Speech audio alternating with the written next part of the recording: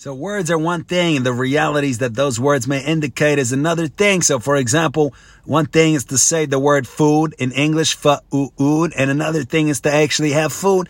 The word food won't help us, whereas that which the word stands for may help us even if we don't know the word for it. We forgot the word. We're so hungry, we forgot even how to say food. But if somebody gives us food, and so far as we didn't forget how to eat, we're all good. We can eat and be full. So we have to look beneath the words and look at the realities that something indicates. So either a word indicates a reality that is and can clearly be conceived, or it's simply a term, it's simply a sound. So in that case, we don't really have to worry so much about what's true or false. We have to worry about clearly conceiving something. If we can absolutely clearly conceive something, which is different than simply imagining different terms or some kind of blurry images, if we can really know what we're talking about, we have what we have. For example, we really clearly conceive why 2 and 2 is 4. Well, then we have what we have, and we can call it 2 and 2 is 4, or we can say jabla, that we can say aye, we can say any sounds we want, but the reality is what it is. So we can do that for all things all together and really try to clarify understanding. So here we can apply this to a particular concept, which is that has been called by plenty of different names in plenty of different cultures and throughout the times and throughout history. But there seems to be this concept that there are individuals that all things considered, irrespective of how successful they are in certain ways, whether it's with wealth or fame or a particular skill or ability or anything at all, fundamentally are failures as individuals. And then there's other individuals that, irrespective of anything else, even if they're poor, even if they're not successful by worldly standards, are successful fundamentally as individuals. Now, what are the clear realities here that we can really wrap our minds around, just like 2 plus 2 is 4? It's a difficult question. So a way perhaps to think about it is if we start from the beginning, we see everybody's born a baby. So what does every baby have in common? Before there's been an opportunity for any kind of difference to arise, at least that's in reference to a person's efforts and activities and experience, we would say obviously there's babies that are born very, very different. But again, in reference to what we do, say that every single baby, we see by the term baby, we mean, first of all, a particular body. We see a particular body, a person that has sight and isn't blind sees a particular body, and that it's really small and cute, and we call that a baby. But the body is not the baby, and the baby is not the word baby. So what is a baby? So too bad we can't remember what it was like to be babies, but we have to guesstimate. We look at the outer signs. For example, we see a person eating. We speculate that there's an accompanying experience similar to the one we've had of eating. Maybe not. Maybe the person can't taste anything. So we could ask them, or in which case we would modify our assessment there, but we make that assumption. We can only do our best. So here, by observing the baby and by trying to communicate with the baby and all of that, and doing studies and doing research, we speculate that it's a very contracted, tiny little point of creaturely individuality. It's not even that there's an individuality. There's no personal identity. There's no sense of self. It's just a capacity, kind of quote unquote, open sourced capacity to have sensations. You pinch the baby. We suppose there's an accompanying feeling. The baby eats and he or she stops crying. We suppose there's been a modification of experience. The cold, heat, we see the responses and we guesstimate from there. So we see that every baby has that in common. There's no such thing in real life as that movie. It's a Benjamin Button with Brad Pitt where he's an old man is born as a baby. Even then probably he couldn't talk, could he? But in a movie we could have that where the baby pops out. Hey, what's good and what's going on? I'm here. But in real life, we don't have that. Every baby is born as that contracted little creature. So then we ask what happens from there, and what would distinguish somebody that has been successful in that fundamental way that has been referred to forever. And as far as we have written records, and what about the person who fails? What's going on? So, and say that it would seem to be that the real point of the point of function here, the most important thing is the expansion of oneself and the reduction of one's selfishness and one's animality, and we say that the process of maturation, when it's undergone successfully, that's what occurs. A person expands and expands rung by rung, step by step. First, an identity develops, and the baby thinks, okay, I'm the son or daughter of so-and-so. Now I learn about my heritage. I learn about my community. I think of myself in broader terms. Now I go to school. I learn about these things and those things. Now I'm broadened here. I have all these different interests. Now I go to a trade school. I go to the military. I go to the university, or I start to work immediately. And now I'm broadened further. I'm somebody who provides service to the community. I'm someone that has these kinds of skills. I'm somebody that plays this function in the world. Now I have relationships. I have friend relationships. I have romantic relationships, family relationships. Each of these relationships forces me to step outside of myself, to do something for somebody else, and to kind of be on somebody else's terms, and not be so selfish and inward and self-centered and vain. Now I continue to move throughout the world and serve people and do things for others and serve my family. Maybe I have children. Now I have to serve them. Maybe I have a spouse. I have to serve him or her. Maybe I have neighbors in a community. I have to do things for the community. I continue to develop my mind, expand my mind, and hear of new ideas. And now I'm building up this individuality that, if it's successful, it's ever increasing in broadness. It's not narrow. It's not contracted. It's not subjective. The subjectivity, or it is, but it's always going down. The subjectivity is always being reduced. The creatureliness is always being reduced. So we see, obviously, is that what usually happens? And unfortunately, tragically for all of us, the answer is that no, that's not what usually happens. And what usually happens is that the subjectivity increases with time as opposed to decreasing. And thus, crazily enough, we see that we become even worse than animals, because animals, they're the same way. We say that a beetle is born, it'll always be a beetle. A bear will always be a bear. A fish, always a fish. We see that where animals begin in the same place where a baby begins, but animals can never ever expand even one bit. We would say maybe on a very, very superficial level, if you take a monkey and you extensively train it and you teach her the bonobo, right? They teach the smartest bonobo to speak, and you can have a tiny little superficial apparent expansion of self, but it's nothing real. It's nothing like us. They can't do it. That's the whole difference between the Homo sapiens and the rest of us, you and I, and the rest of the animals. They cannot really expand, but we don't simply stay as we were in the creaturely state. We contract further. So we proactively fail.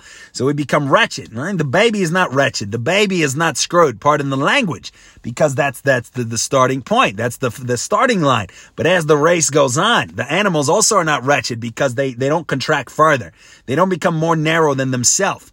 The elephant doesn't become a shell of its former elephant self. The lion doesn't become a shell of its former self. Even then, again, see, we would say maybe if you take a lion, you put in a small cage, we see the lion can also so-called psychologically suffer. But nonetheless, still, we would say this is on a surface level.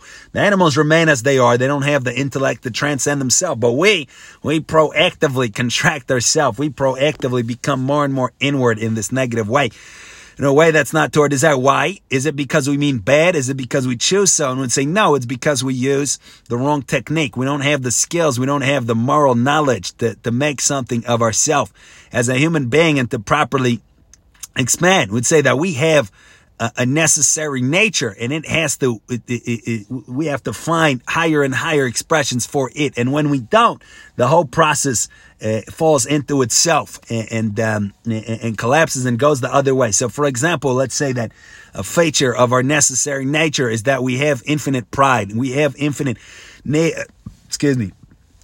have an infinite need for dignity and self-esteem, and we see that these needs are threatened very early on. When we're very small, we may not understand. We may be all good, but then we see little things. For example, oh, little Sally, little Bob is better than me. Little Bob stole my ball. Little Sally stole my, what's the S word? Stole my sandals.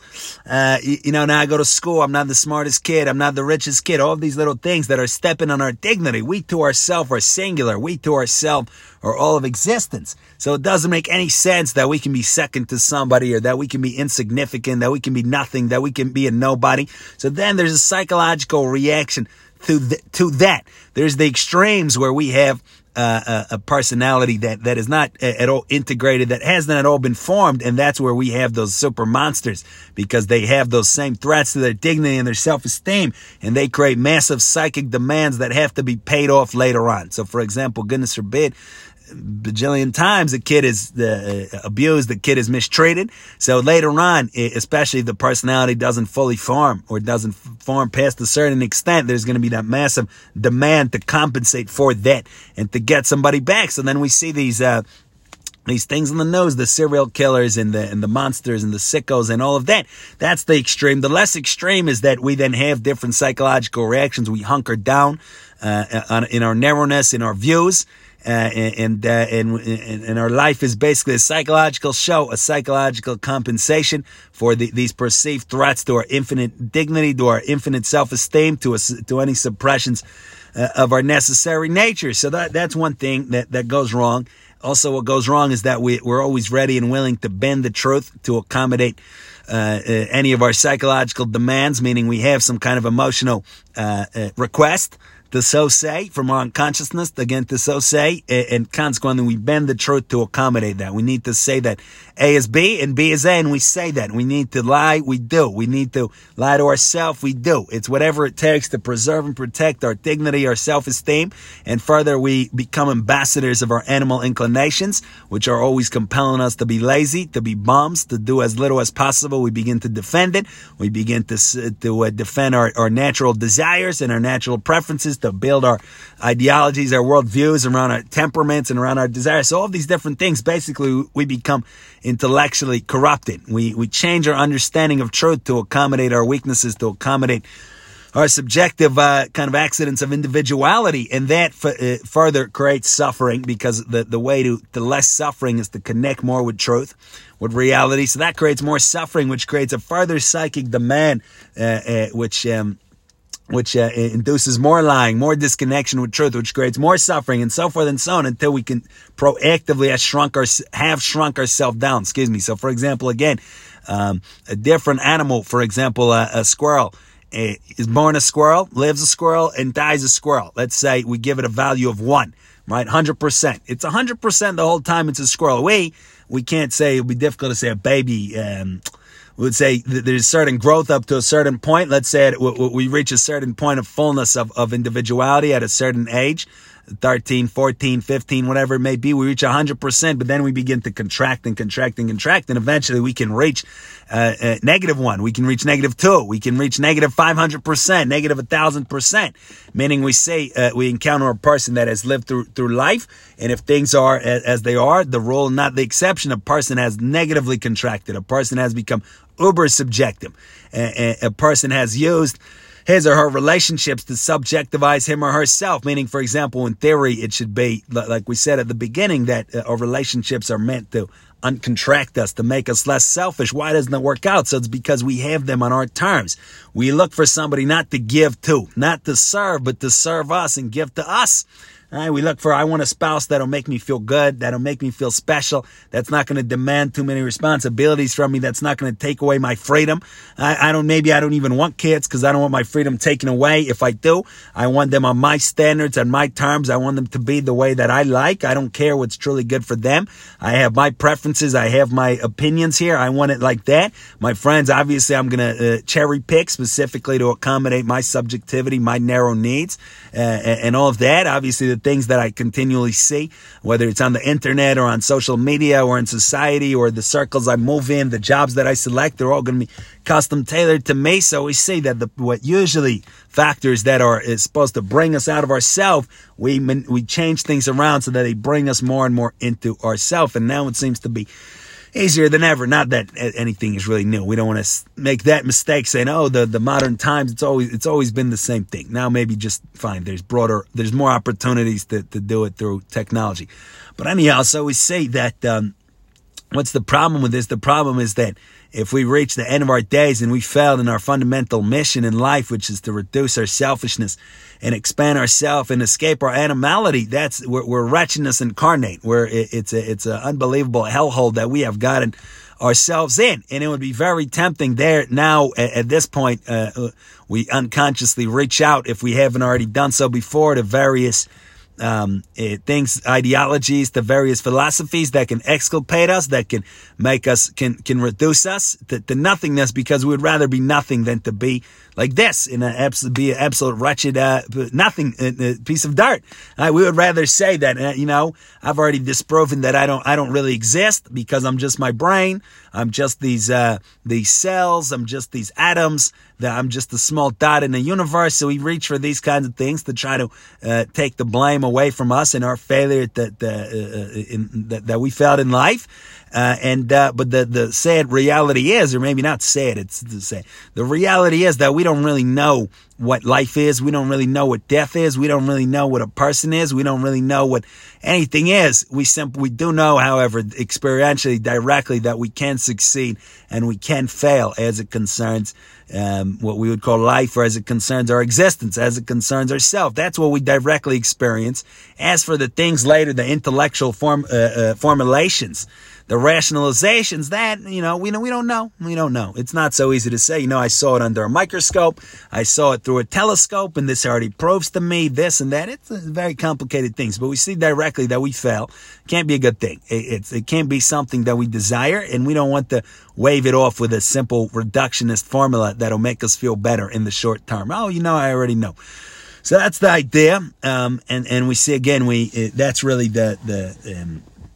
where success and failure in life, that's what it comes down to, we would say. It doesn't come down to our abilities. It doesn't come down to our intelligence. It doesn't come down to our wealth, obviously. It doesn't come down to anything superficial like that. It comes down to what extent have we escaped our animality, our selfishness, our narrowness, our psychology, and have we unified ourselves with the truth.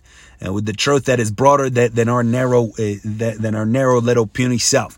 That's what it comes down to. And we would say that every person that is not at least severely intellectually disabled, we would say there's people that you cannot form a concept as it would appear. They cannot be communicated with. Okay, fine, that's a separate story. But anybody that has the ability to do something as simple as work a very simple job, to have the most basic relationship, to be able to communicate at all, to be able to understand anything at all, can work on reducing his or her selfishness, can pursue the whole point of his or her life. And it stands to reason it would be a good idea to do that at any and all costs. It's a life and death battle. If we fail, we're dead. We're dead meat, and even worse, like we said, worse than an animal. It's a horrible thing. And if we succeed, then our whole view of reality changes, our whole view of life, our whole view of death, our whole view of other people. So it's what we have to shoot for. So that's the bottom line. We have to escape our selfishness at any cost, by any and all means. So let's do it. Thank you for listening.